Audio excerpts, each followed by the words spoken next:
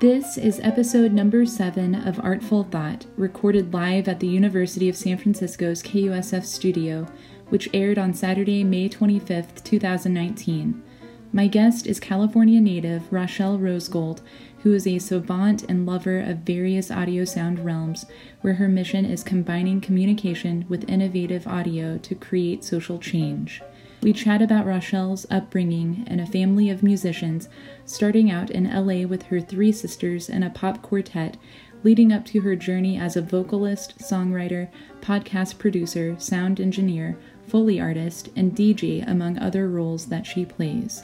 As women whose paths crossed in the audio world, we shift to delving more heavily into the questions and answers as to why on earth women only make up 5% of the professional audio world, and how the community as a whole needs to dismantle biased perceptions about gender through education, creating dialogue, and a shared goal of equal opportunity.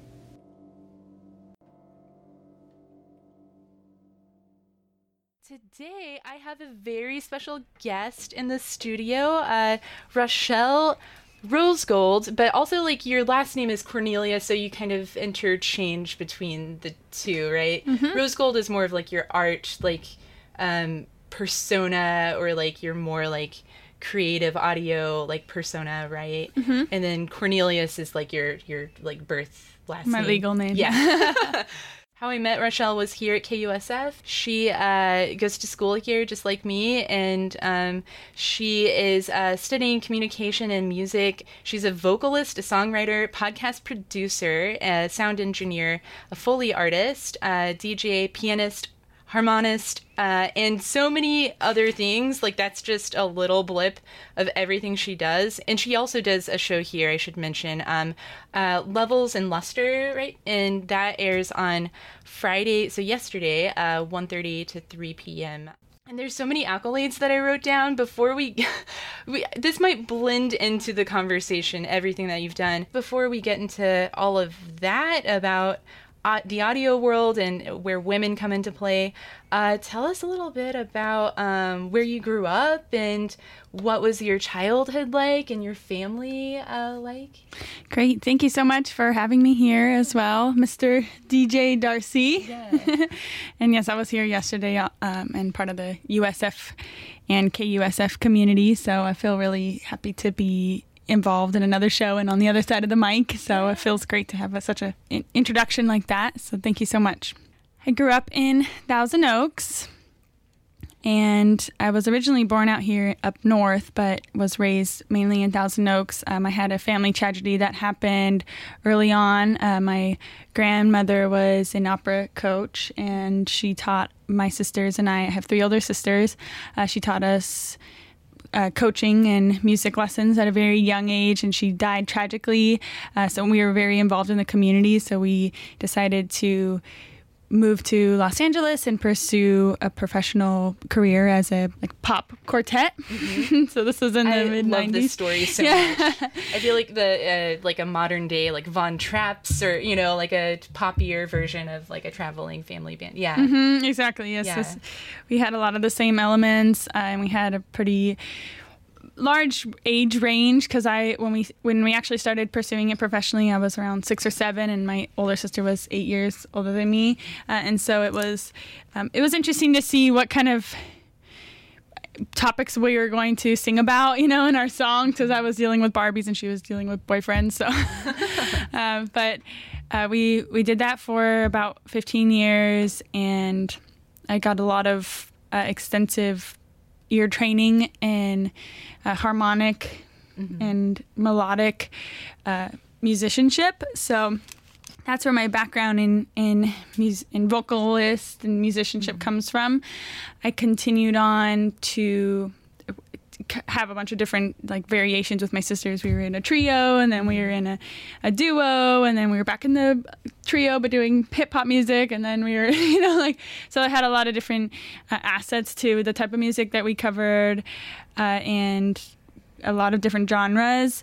And then last project I was with just one of my older sisters, and we were in a band called the Sisters and Misters, and we got some traction in Hollywood. We were doing the Hollywood circuit, House of Blues, Viper Room, and we were more like rockabilly, but we kind of blended the two of my genre and my sister's genre together to form rockabilly, but it wasn't really like resonating with, we weren't in that scene, you know, we were just like combining our music genres to produce that type of music. So I don't think it was really resonating with the audience in a way that would have been lasting, because I really love electronic music and hip hop and pop music, and she loves a little bit more like rock and soulful.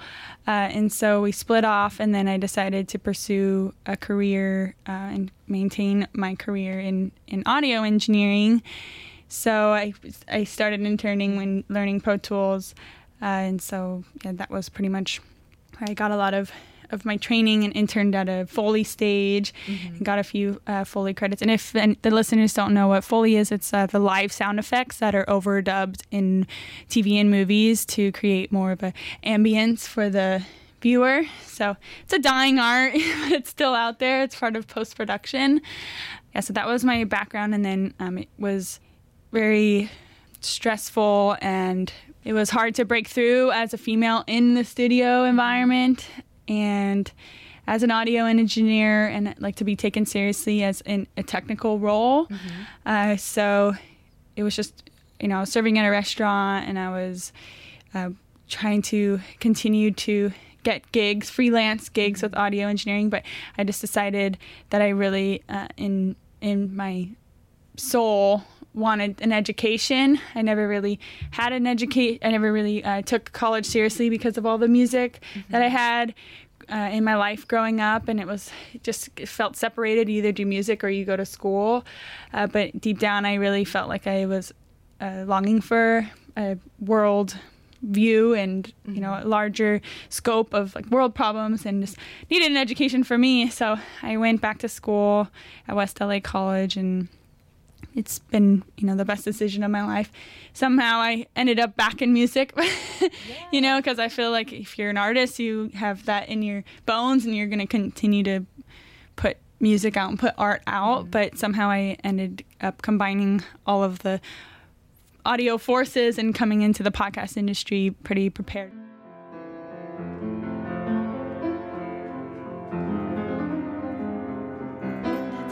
A tool belt of like a lot of different life like stepping stones of all of these things that come and sort of became this cool like amalgamation of like, I don't know, like skills, and I don't want to just say skills because that sounds like non-human, but like blending like the arts and tech and things that are more technical and academic, and making them like have a happy like collision together, and being able to to orchestrate all of these different things that you're so proficient in, and not feeling like you have to sacrifice any one of those things in order for the others to thrive.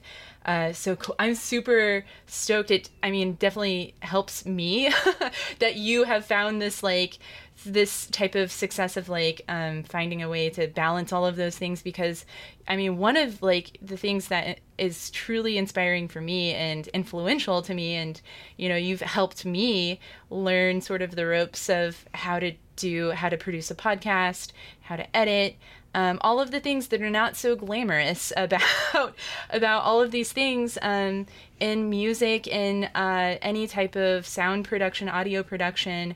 And you definitely know like the science that goes into all of it, but also know how to be like human about it. You're not like covered like, and there's like a stereotype, I think, for like men being like the mechanical, like techies who are like not, personable, and just sort of do all of the like really deep wired work and things that have to do with how we get our music and how we get our sound in various capacities.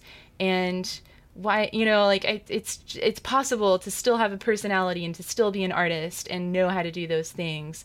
And it's, empowering to be able to produce a podcast, to be able to produce an album that you wrote and performed. And, I'm truly just like awestruck. You're just like, hey, this is a team process. Let's, you know how to meet people in the middle and still be like excited about like, yeah, this is how you do this. And instead of like rubbing it in people's faces, here's how much I know. Thank you. Yeah. Thank you for saying that. I do. I think first off, it comes from having a deep love for audio and sound production. And I think even at a young age, I was doing experimental sound projects. And then with the Foley, I really have seen, the power of sound and audio in people's lives and how transformative it could be, anywhere from just small sounds to music or to an orchestra. And then, I'm involved in the deaf community as well. So, I just feel like it's a huge part of my life. So I think it's just coming from a place of supporting and being sharing knowledge and being collaborative with anyone who is also interested in sound in general. It feels like a passion for me, and other than a technical job that I'm just getting done. Yeah. And then also coming from another woman who's interested as well. It just makes me warm and fuzzy inside, because there is the gap that women think that they can't do these jobs, or that it's not suitable for them. So yeah, any shared knowledge or collaboration that I could do or help out with it's part of my mission. It's part of my path. So yeah, thank you. I mean, I'm super encouraged, and I always feel like, okay, whenever I do, and this is the misconception with, especially, not even just women, but anytime people feel frustrated and they're sitting, trying to do something that's tech related and audio, related. It's a very like trial and error process of like always hitting like walls and trusting that there's a way around this. Maybe I'm not figuring it out right now. It's not because I'm not intuitive. It's just because this is, hard work too. It's not like easy. It takes a lot of time. And it's typically like quality over quantity.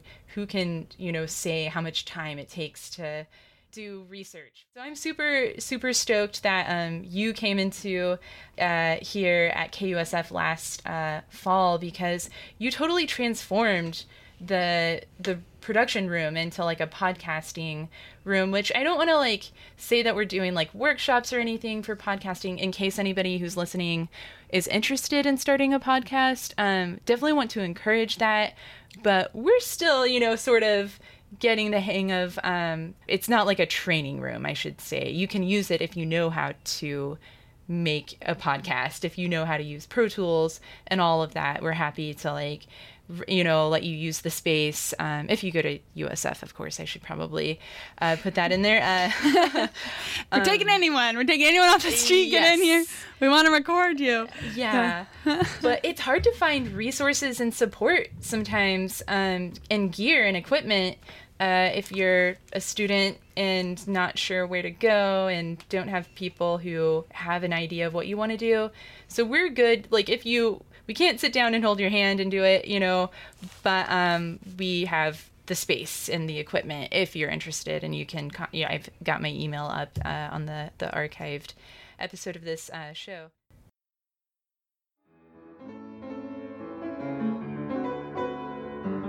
Like, were your favorite musicians or genres or instruments, like whenever you first started playing music yourself?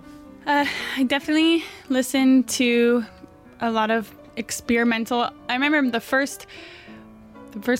big breakthrough I had was this CD on Venice Boardwalk that was just passed to us, when we were used to do busking out there and doing our little skit, and then someone gave us a CD, and I remember the CD was called Planet Dog, and no one wanted it in my family, and I'm just the youngest, so I like took it, and I was like, oh, and I had this big booming sound system in my room already that I wired, with surround sound at like a really young age, and then I put the CD in, and it was just like experimental electronic from the mid 90s, and I loved the CD, and I felt so I just had like a feeling of liking something that no one else liked, or having this obscure like for this type of music, and it felt so weird and it felt so cool.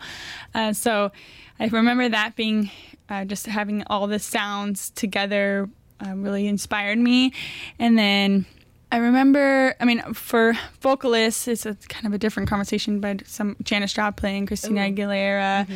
And then I remember when Timbaland came out, and I've always been in hip hop and pop music and pop culture, but Timbaland was the first producer that I knew came out with a mainstream album that was collaborating with artists, but he was known as a producer, and I loved his tracks, and he had such a unique and specific style of producing, so that really sparked my interest in the production aspect.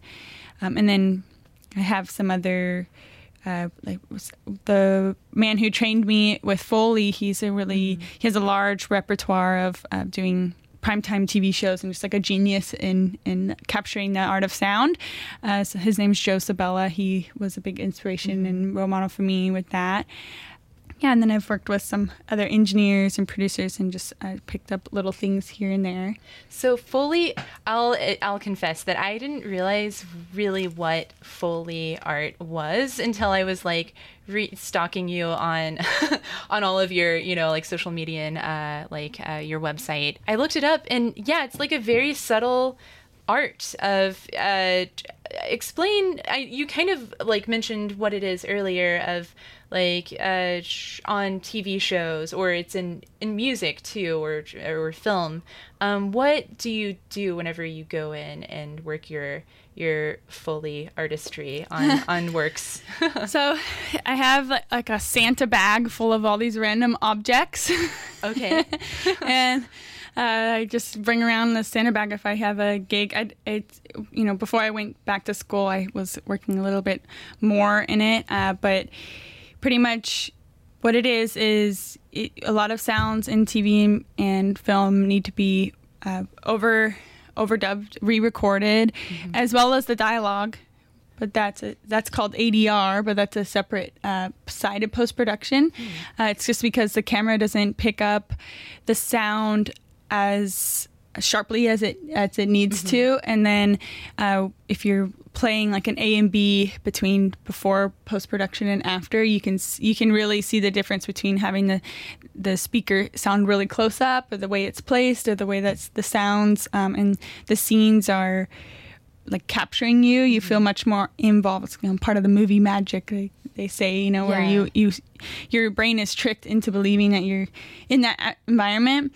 And so it's this little side part of the post-production process, and you go in and you have a bunch of cues that the sound supervisors have marked that need to be overdubbed. And then if it's in like a Foley stage, you have all these different objects and like a sound pit, like you have like a shallow water pit and a deep water pit, and like a compact sand area and a larger sand area, and cement surface and glass and wood surface. So you have all these different surfaces, and then you use 2 mics to record. You use a room mic, so to capture kind of above, like in the corner of the room, to capture the whole space of the sound. And then you use a straight shooter, very, very high gain condenser mic. Like we at the stage I worked at was a straight shooter Neumann, and it would capture. I was interning, and my stomach growls would be on the take, and they'd have to retake it, and I'd just be sitting there like, oh, my stomach doesn't growl. Did I eat enough? Oh, ruined the take. But it was like the really, really, really powerful mics, and so they capture just the direct sound of whatever, if it's a glass down or if it's footsteps, or we would work on NCIS and CSI, like more autopsy scenes, and we'd use some Mad Men and Girls, I think. We did. So I was assisting with those, and just got a lot of really cool tips on the chamois cloth. Like a sheep's skin chamois cloth has a very resonant, gooey sound to it, and it could be used for a lot of like internal body parts. Wow, that's a huge fun fact. Wow. Yes, there's definitely a part of like the spatial and resonance aspect of how the sound is being captured, because the way that you are, like the energy that you're using, as well as like the force that you're putting on, as well as the emotion that because you have to mimic the actor in real time, you know, their emotion will play into how intense the movement is, and the space and the materials around the resonance. So yeah, it's like just this very interesting side of sound, but you get really in depth with it. And my ear has been trained, so now I can hear. I know people's footsteps if, you know, I'm in the office and I can, you know, hear like people coming around. I'll know who it is walking, and I just have like this extra sense of.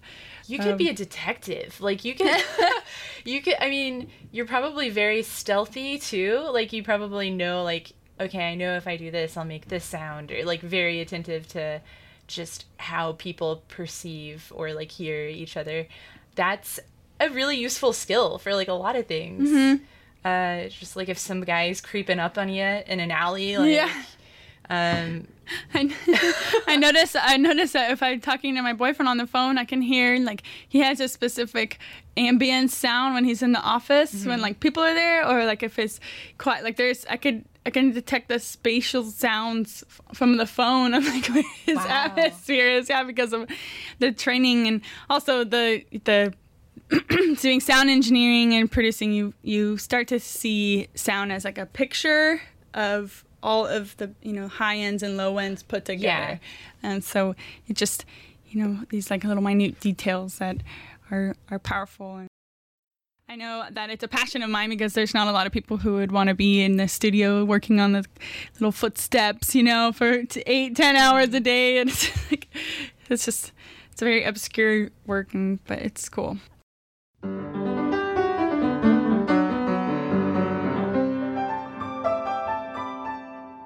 What is sound engineering versus sound production? Okay, so you're pretty much asking the difference between a sound engineer and a producer, in a way. So it just kind of comes down to the technical versus the artistic process of it. So a sound engineer and the engineering process would be capturing the audio on a tape or on a digital file. Sound production would be creating the audio. Okay. Gotcha. So what are you recording? What are some different capacities? Like, I know you do like stage performances, studio field, other sorts of capacities. Like, what are sort of like the different experiences that you've had, like in different capacities? So there's a lot of different areas of sound in the sound industry and audio industry. So there's live sound, which would be doing a lot of miking and live mixes, so a lot of stage performance. I have experience in this, but it wasn't really my thing, because it's very high stress level, and also it felt a little bit too technical for me. I like to be a little bit more like perfectionist and creative. And then also there was an issue with being a sound woman, because anytime that there's something wrong with the sound, a buzz or you know, even the artist cracks or something on stage in the mic, like everyone turns to me, or everyone will turn to the female, because they automatically think that you're less educated, you know, or you're not as efficient as a man would be. So you're already like you're 3 steps behind, and you have to work extra hard to prove yourself, you know. And then on top of that, being in real time during a show, and it's just a lot of pressure. It's like I don't really live shows are like a whole different like ballgame, because you're like at the mercy of the universe, you know.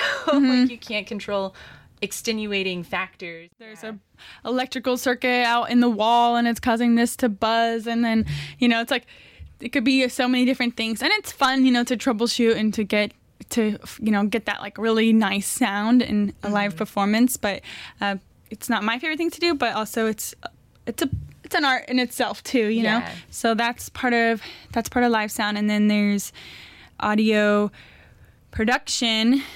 So in this new area of like self recording and home studios, this is like a new era. It's been happening maybe for the last 15 years. People have had access to new digital audio workspaces to record in their homes, like GarageBand. GarageBand is like a default software in a lot of the Macs, and it has the same format as some of the more complicated ones like Pro Tools, where it's different tracks and you record to each track, mono or stereo. And then also you have big studio actual recording, like a 30 or 40 track song that you could do for that in a more complex digital audio workspace, also known as DAW, like Pro Tools. And so you can do more tracking and live instruments with software like Pro Tools, or you can do more home recordings with Digital Performer, the GarageBand or Logic. And then there's Ableton, which is more of pure production side, which is a lot of DJs use and a lot of just like music electronic producers use because of the way that it's formatted. And so, but it takes time. People think, oh, I can just get in there and record a podcast, which is a good thing, and they can, but it might form awareness of actually, all the things that go into audio. And it gets complicated, it's a skill, it's an art in itself, getting that perfect sound. And then there was the issue too with DJs and producers. A few years ago, with people think, oh, I can just get in there and start making beats and stuff, but there's a lot more that goes into it, So it's kind of forming awareness of the complexities and making people who are really working hard and studying the science of it like standing out. I wanted to add one more thing. Mixing and mastering too is the final step of audio production, and then that also is a separate area where you hone in on specific skills, where you, like I was saying, the picture of sound, and you place all of the elements, low end, high end, compression, equalizers, onto the final mix and bring it up to a certain level to share to the public. So that's more of like seeing the sound as a whole picture.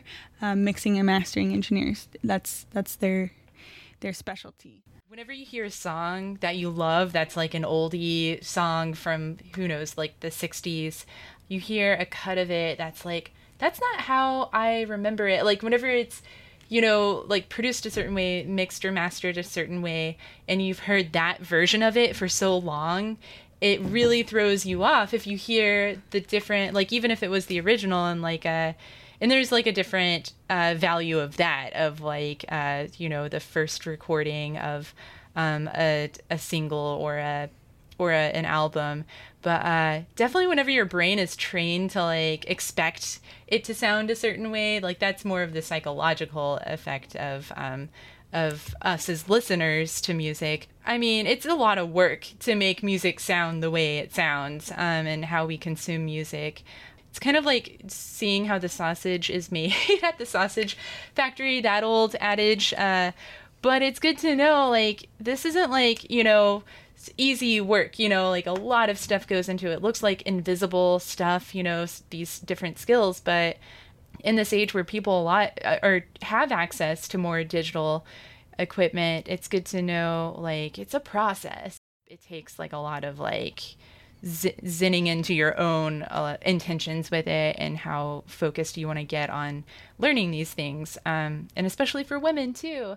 Yeah, I think it would be cool to play one of Rochelle's songs from her newly last November or last October, your EP. So I released this EP. I wrote, I arranged, and I produced and did the engineering, and mastered it. So I've got a one man job. Yeah, and it's really, really Woman incredible. job. Yeah. One woman job. I really loved Your World, and I connected to it a lot because I wrote a poem called Your World, and I was like, oh, like there's a kindred, like universal, I don't know, it just felt really personal, and I liked it. Yeah, thank you. So Your World, and this is from Rochelle Rosegold's EP that came out last fall, so check her out. That entire, I guess, album, like trio of songs on that, and you can I guess buy it off of Amazon or go onto or like, what do you prefer? Anywhere that you get your music from. Yeah, it's on Amazon Music, it's on iTunes, Spotify, Last FM, I think, and so I kind of just distribute it through one source, so you can just pick and choose where you listen to your music and check it out.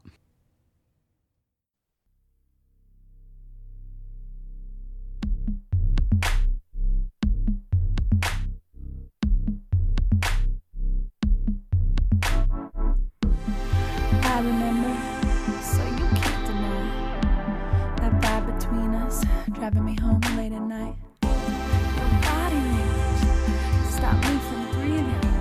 Your hands so tight, my little heart you're squeezing around my heart and soul. I just wanna be your girl. I just wanna be your girl and be your world. Be your world, see in the sky and the star your world. I just wanna be your girl. I just wanna be your girl and be your world. Be your world, see in the sky and the star your world. In the morning, nice and slow, whisper to you, baby, give it some more. In the evening, when you're coming home, I'll be there waiting when you open the door. I just wanna be your girl. I just wanna be your girl and be your world. Be your world, see in the sky and the star your world. I just wanna be your girl. I just wanna be your girl and be your world. Be your world, see in the sky and the star your world. I just wanna be your girl. I just wanna be your world. I just wanna be your girl. Be your world.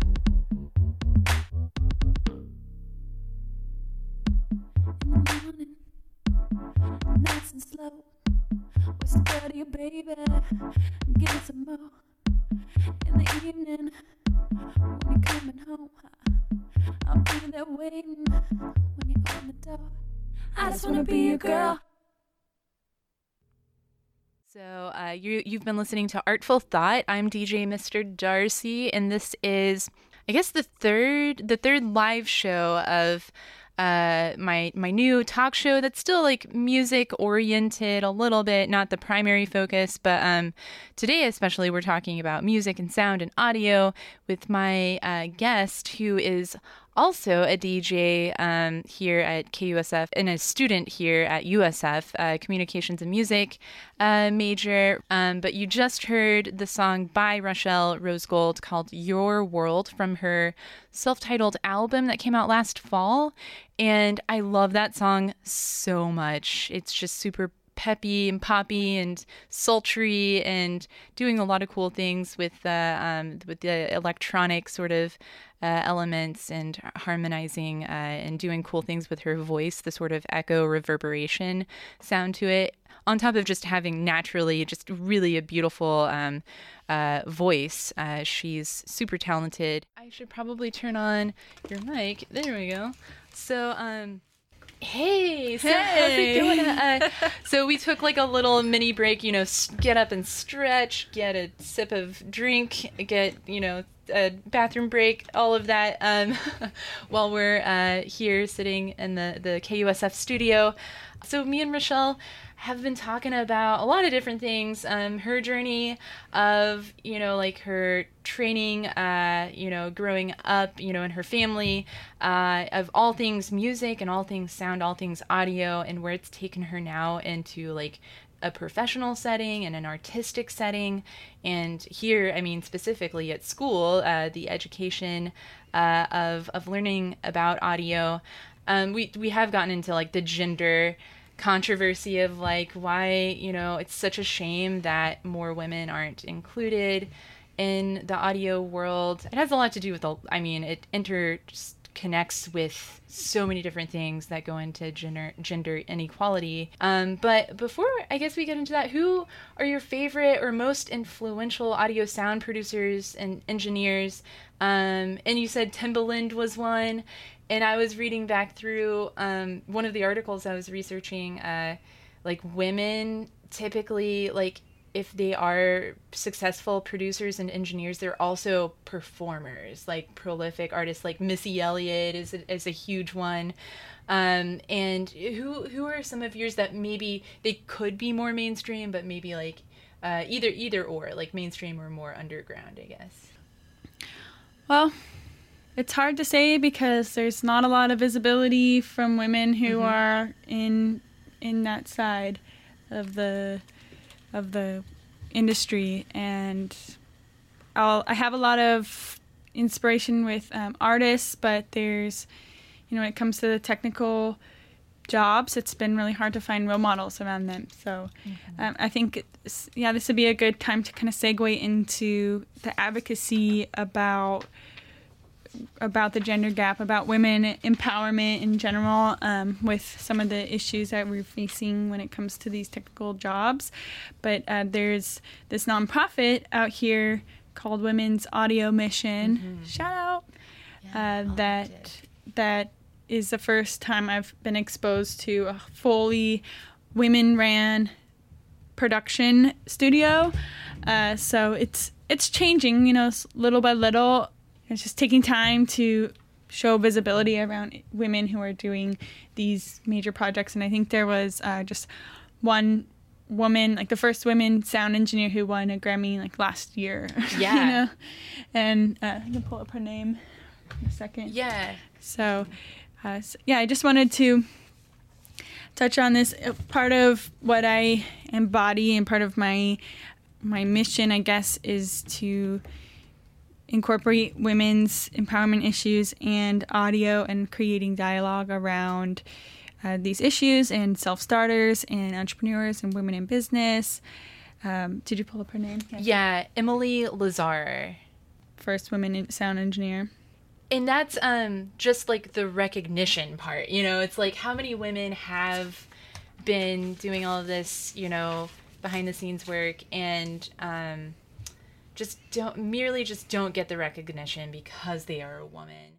This statistic, which I think this is global, it's not like national only, and this is coming from Women's Audio Mission, that the current statistic holds that women make up only about 5% of the professional audio world, which is incredible. And that's like a very like broad, like I think they're talking about all facets of audio and not just like one, like radio or music, or I think that's in general, like the whole shebang of a lot of different categories in audio.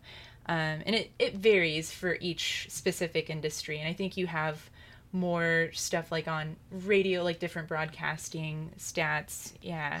So I got this academic paper, or it's in a scholarly journal, and it was published by the Society of Audio Engineering, and so I just brought it for some fact checks for us, and it has a graph here that shows the maximum is 15% and the minimum is 9% of total women in broadcast and sound engineering, technician, and radio operation jobs, and so it's low and it fluctuates.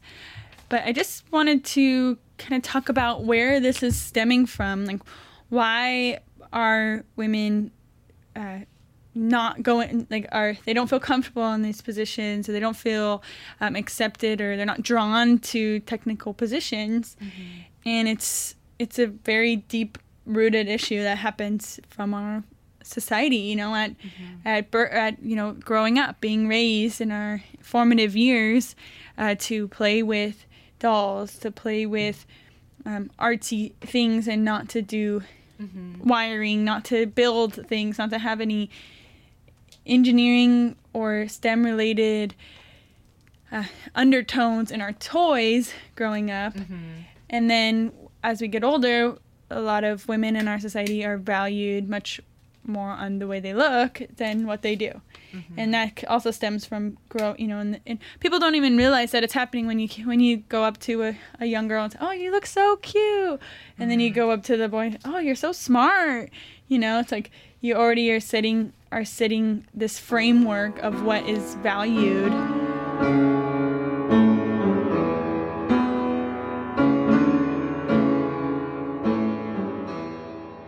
They don't feel valued.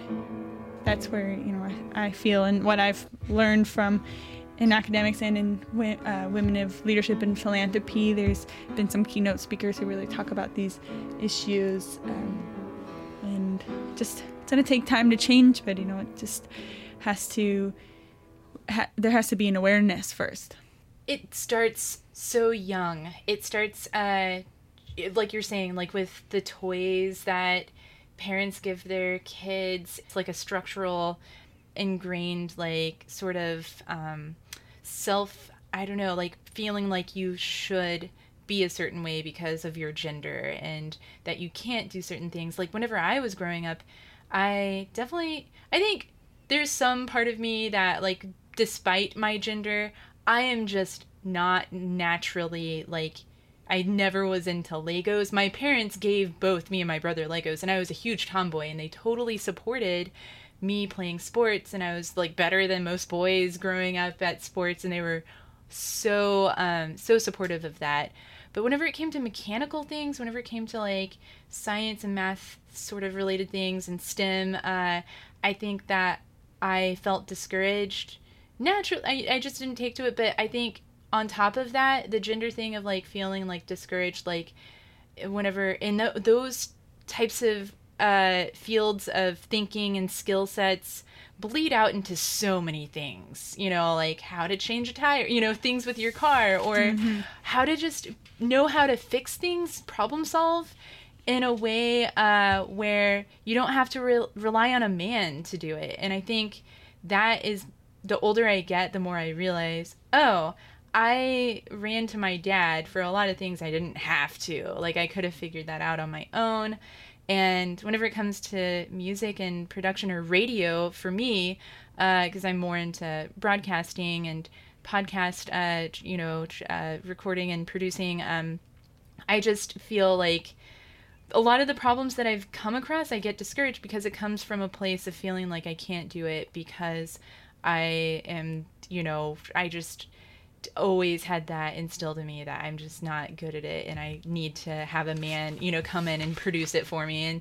And that's like really, really a cop-out and like not empowering to me personally, of like being like, and it feels so empowering whenever you do learn certain things, how to fix certain things that are more tech related. And I was intimidated just coming in here for the first time at KUSF, and Miranda, our general manager, shout out to Miranda. Shout out. Yay. She's the coolest person ever. And whenever she was showing me how to run the board here, I was like super like, I don't know if this is for me, and scared. And I think it comes from that underlying gender insecurity of what I'm able to do. It's ingrained in our culture so much, like with music specifically. Did you ever watch 10 Things I Hate About You? Mm-hmm. Whenever Heath Ledger. So there's this line that, I mean, it makes me chuckle, but then I thought about it whenever they're talking about like angry girl punk music, from the 90s, because it's a total like 90s awesome, rom-com teenager movie. But there's this part where he said, so I'm supposed to buy her some noodles in a book and sit around listening to chicks who can't play their instruments, right? Whenever they're trying to like make him, like persuade him to like taking her out to like Club Skunk or something. And it made me laugh. It's always made me laugh, but then I'm like, wait a second, that's crappy. And then in that movie they have that that girl group, that like kind of ska, you know, like grungy girl group, and they totally kick ass like throughout the entire film. It's like, why would they, why, I mean, it just makes you double look, you know, do a double take on how our culture perceives women in music and in audio. Yeah. There's so much media where that's the thing, it's like you're not even aware of the stigmas that are being, you know, encroached around. Yeah, the word I'm looking for. Yeah, or projected onto you.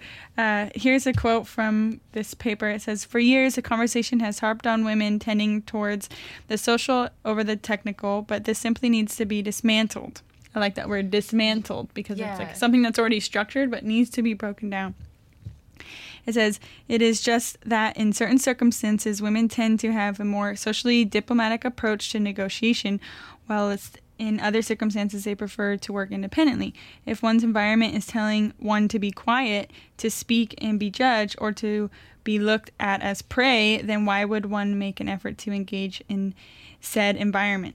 We must embrace the idea that genders are also not fixed categories to make assumptions about, as they exist with multiple relations in dynamic contexts." Yes, I love that so much. Yeah, and your gender is not tied to, like, your brain, like, your ability to think at all. Like, it's such a social construction in categories of, yeah, like, feeling like it's explicitly tied to the way you make decisions. Or, I mean, it can affect the way you make decisions and the way you hone skills, but it's not, like, inherent to your abilities as a human being.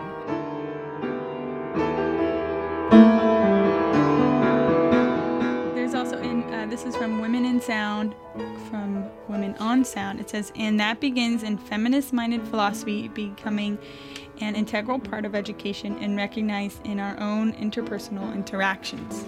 Which I think there is this vicious cycle of studies that show, oh, well, we did this social study and it showed that women were more likely to talk, and so now we're going to publish these facts in a book about our sociology, and girls are more talkative than boys. So it's like, well, they're taught to be that way, you know, and they're like put into environments where that's kind of the only place that they can, you know, that's what's allowed. And Chatty Cathy's, and then we keep like putting these facts in our faces in our education, and it's like it needs to be dismantled.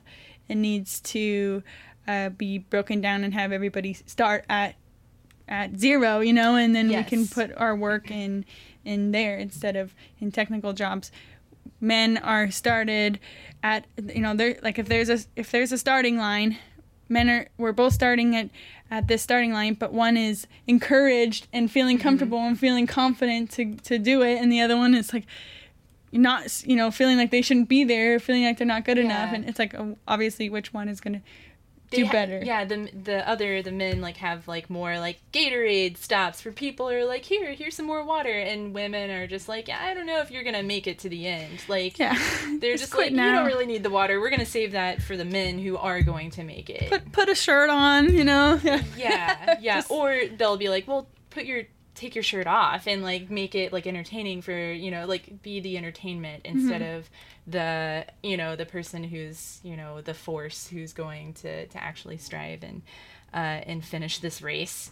I'm mixing metaphors at this point, but that's such a good point you made about education, how women, we are more like, and this is also social condition, that we are more likely to like talk, and a lot of more, I think there are more statistics in the past like 10 to 20 years, like most colleges, like I think there's over 55 to 60% are made up of women. So women are like getting educations, but it's not like actualizing anything in terms of the changes of different power dynamics or power paradigms. It's still just like trumped by men because they're men, and that's about it. Like if you put all of the qualities of women, like their work experience, their educational training on their resume, and then they go into the same interview as a man, I mean, it's just statistically, it's not even, if you don't even look at the morality aspect of it, you know, if you just look at the facts, you know, of like more men get hired for tech related or audio related jobs based on gender, and it's screwed up. Yeah. I mean, and this is personal experience, and I try not to be so biased and male bashing, and that's why I've kind of gotten more into like advocacy work and try to have facts to support these things, and be involved with nonprofits like Women in Audio Mission, but I have been told that I was a distraction, and then if it was going to be up against me or a young techie guy who's going to be up, you know, doing the same job, they're most likely going to choose the techie guy because he's just going to be blatantly a less distracting in the office. Wow. You know? And so I'm like, oh, okay, thank you. Is that your fault that you're not the person who's that's like implying that it's your fault because you're a distraction instead of they're the ones who are getting distracted. Mm-hmm. That's like blaming you for something you can't control, and rather it's in their control to not get distracted, to reassess like, oh, maybe I'm the problem here, not this person who happens to be a woman who is talented in what she does, and shifting that responsibility over onto them of the inappropriate nature of like the potential of sexual harassment or something. And this whole thing with like men in the workplace who are like scared of getting called out on sexual harassment and stuff, like, don't be scared, just like don't be a creep. Like, that's all there is to it. Like, women just want to be able to work without feeling uncomfortable. It made me at first think, oh, okay, you know, had a little grudge against that industry and that work environment, but then really internalizing it and seeing it as this much, much, much bigger problem, you know, this very complex social construct that we have and that we're ingrained, you know, for so long, and to have to read all these facts and be educated on these issues to understand what was happening, you know, which is also a big issue. It's like, sometimes you don't even know that you're being harassed just because it's so normalized. Yeah. You know? And even like in grade school, it's like you're taught, oh, you can't wear these short skirts, or you have to dress code because you're distracting to the boys. And it's like always changing your life and your human agency to not distract the men in your life. And it's just unequal, it's unjust.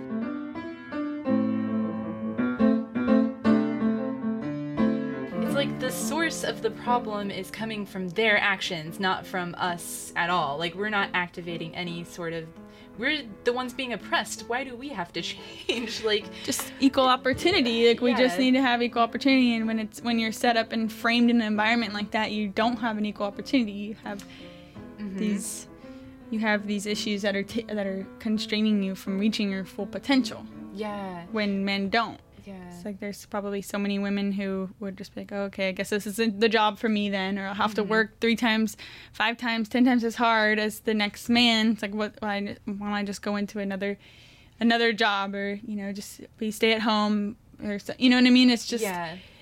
It's a very pick your battles sort of balance, because this is not like an overnight fix. And what you said about like pulling up like research and not always being like Norma Ray radical about it, because we definitely want to emphasize we're not like man haters, like I love the men in my family, and it's all about like, I don't want to overcorrect the problem where women are the ones who are like all powerful and like oppressing men. Like, that's not the goal at all. It's just having an equal playing field where all humans are treated with the same respect. And it's hard work because it's dismantling a lot of ingrained perceptions of people in the workplace. That's just like, on the streets, that's enough, like you can't control like how people are going to talk to you just walking outside the door or even in classrooms, but in the workplace, I mean, it feels like this is such a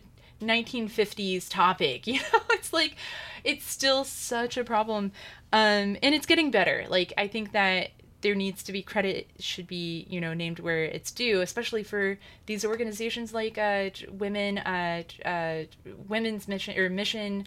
Women's Audio Mission. I always get the order mixed up. Women's Audio Mission. And there's another one, musicgirls.org, that I'll put up that they do.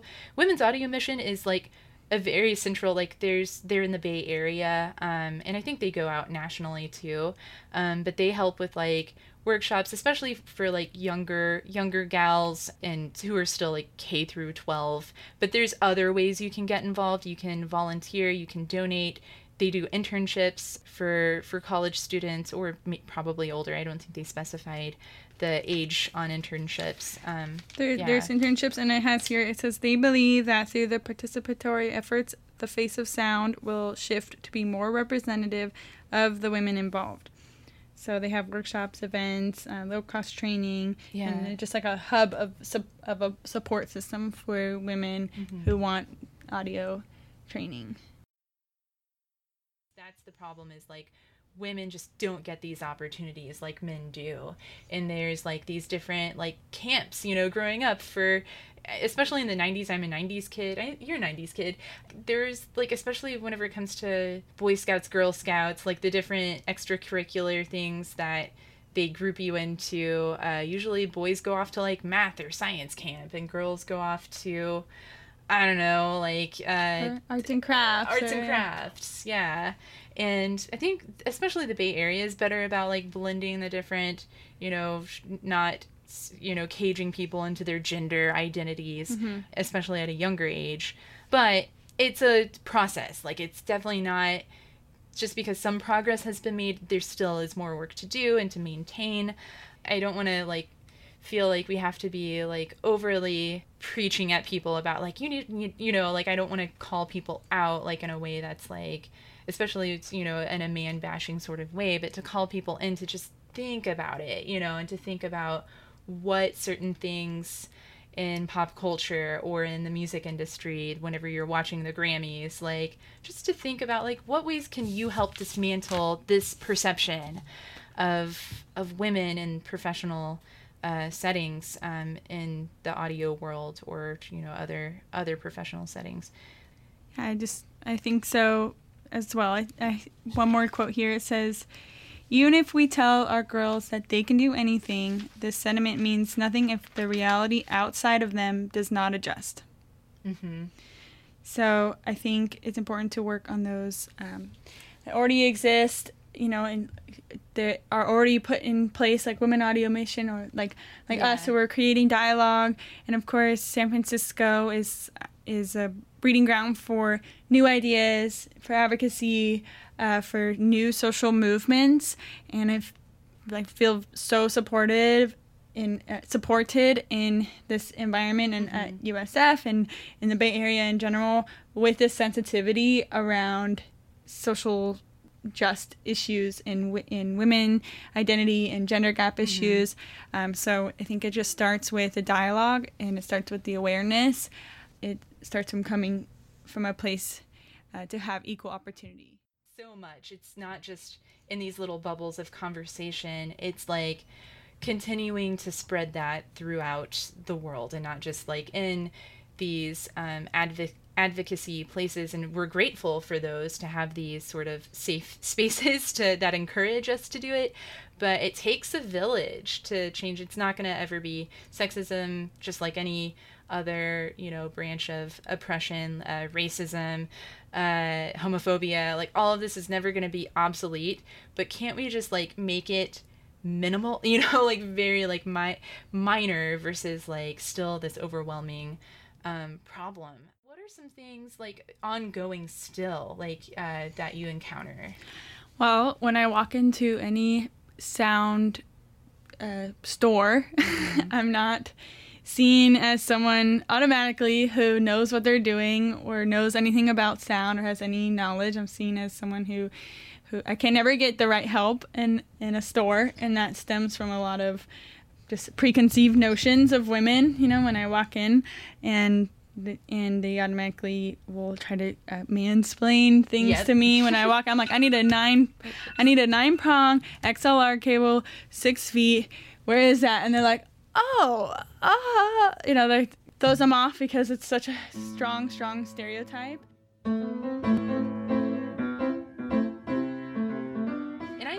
I just want to give like a lot of praise to you for how much work and how much care you've given to the community, and not just being stuck up in your own projects.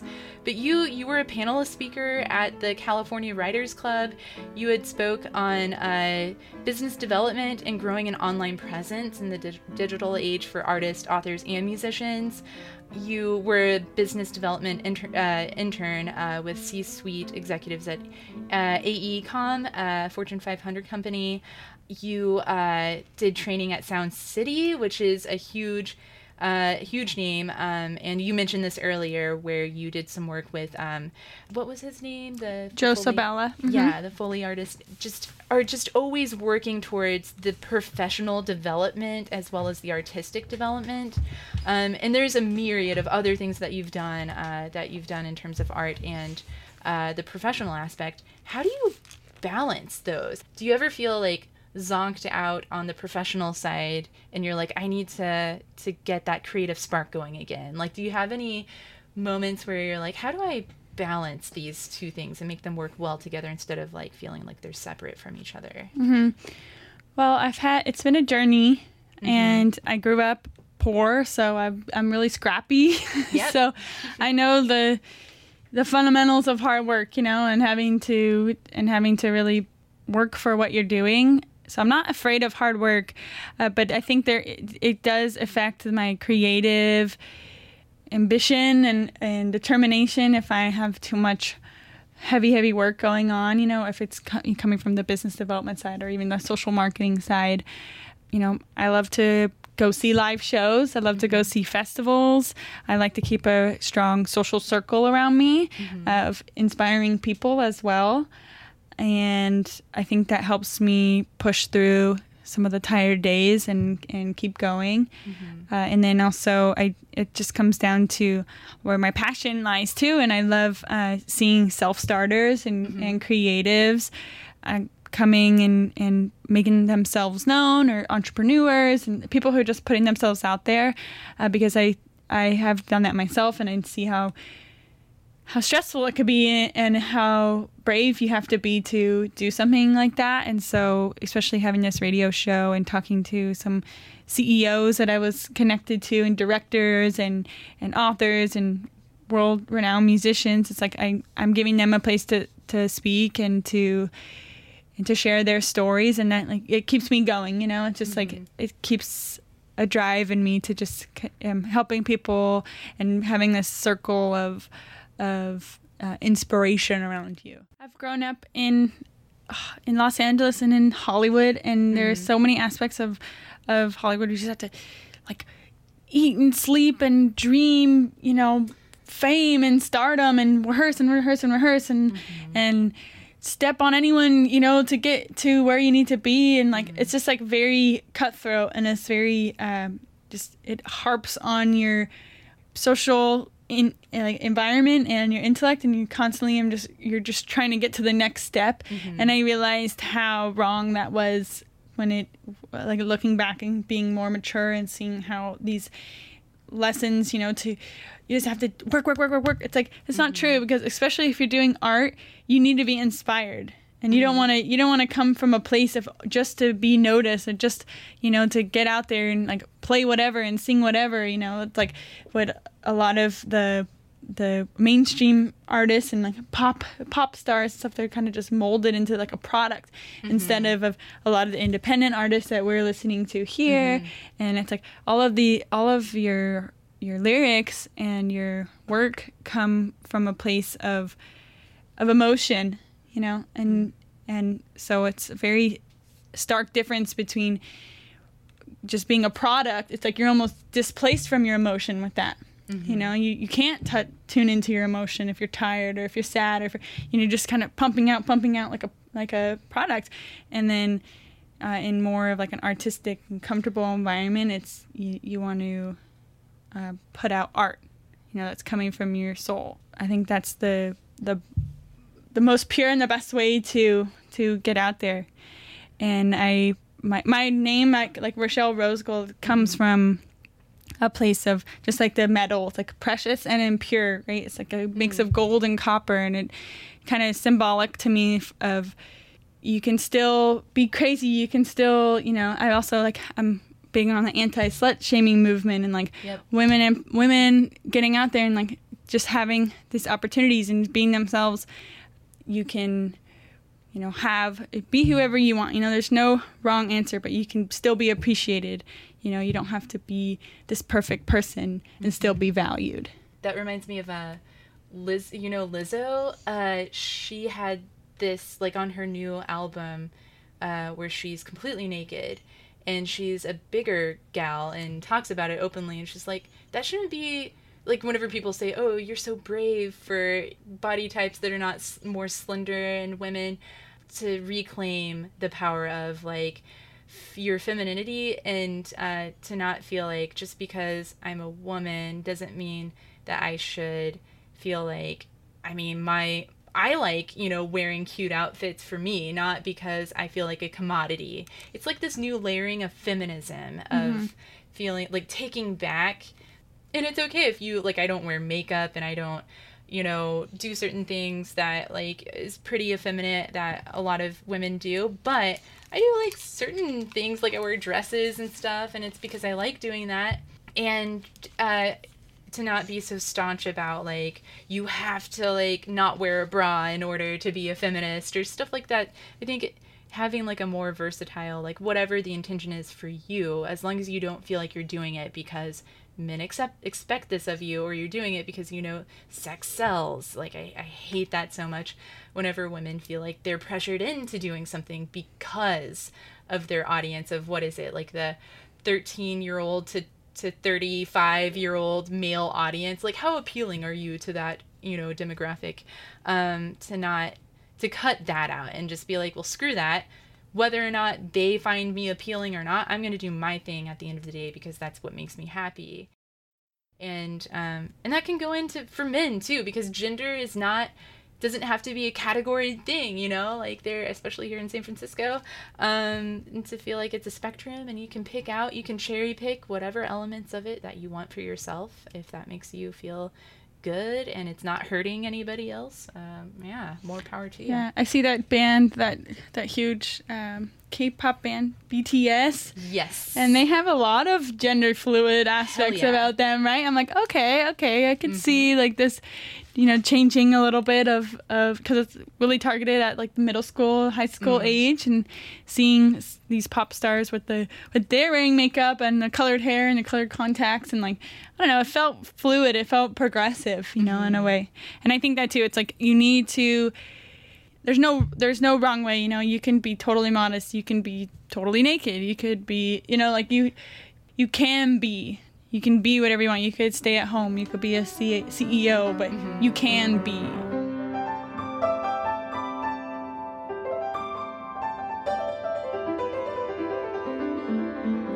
I'm trying to get better about, definitely pronouns are a good thing. I think I'm trying to be better about asking people, not outright, it depends on the setting too. In emails, I like it whenever people use pronouns in emails, or in group settings of going around the room and naming their pronouns. Any other plugs you'd like to get? Yeah, I have my show on Fridays from 1:30 to 3. And I also featured talk radio as well as I play some similar music as you. I play teen and soccer mommy. I kind of switch between indie and electronic. And then I have different interviews and different artists coming on. Yeah, I just hope you get on board with the movement of women empowerment and women in audio, and just keep supporting that mission. You can find me at Rochelle Rose Gold. That's pretty much my alias for now. And just feel so flattered and supported and happy to be here. I don't think anyone has been so supportive as you, putting all of this on paper and having me here. It just feels it makes me feel really valued and that my work is getting noticed and just helps me keep moving forward. So thank you so much, Mr. Darcy. Yeah, thank you. I mean, that's like a reflection. I feel like that is like exactly how I feel about you. And I feel like you are putting in all of this work and you have deserved for so long recognition, and just for people to see you and acknowledge and celebrate you and talk, about this. And because you're so like about like spreading this out, and to make it not just about like an isolated sort of thing, but like a movement to light a fire in all of us. And you're totally like, yeah, you just like what you're doing completely, like makes me feel more encouraged too. So thank you. And I definitely wouldn't have this, I wouldn't feel like as supported, I wouldn't feel as more like it's possible to do this without another woman at KUSF who's doing this work and at such a level that you're doing it. So cool. Yeah, and I'm super stoked to see like everything that you're doing in the future, especially since we're both going to be here for the next 6 months. We both graduate this fall, so that's plenty of time to knock out some more cool projects. So will I close out? Do you prefer, I really love Mirage is pretty cool. Mirage. Mm-hmm. Mirage. Sorry, I always pronounce that wrong. Yeah, and this is from Rochelle Rosegold's EP that was released last fall that you should check out, and you should follow Rochelle in all things that she does. I'll post links and all of that. Thank you so much again, Rochelle.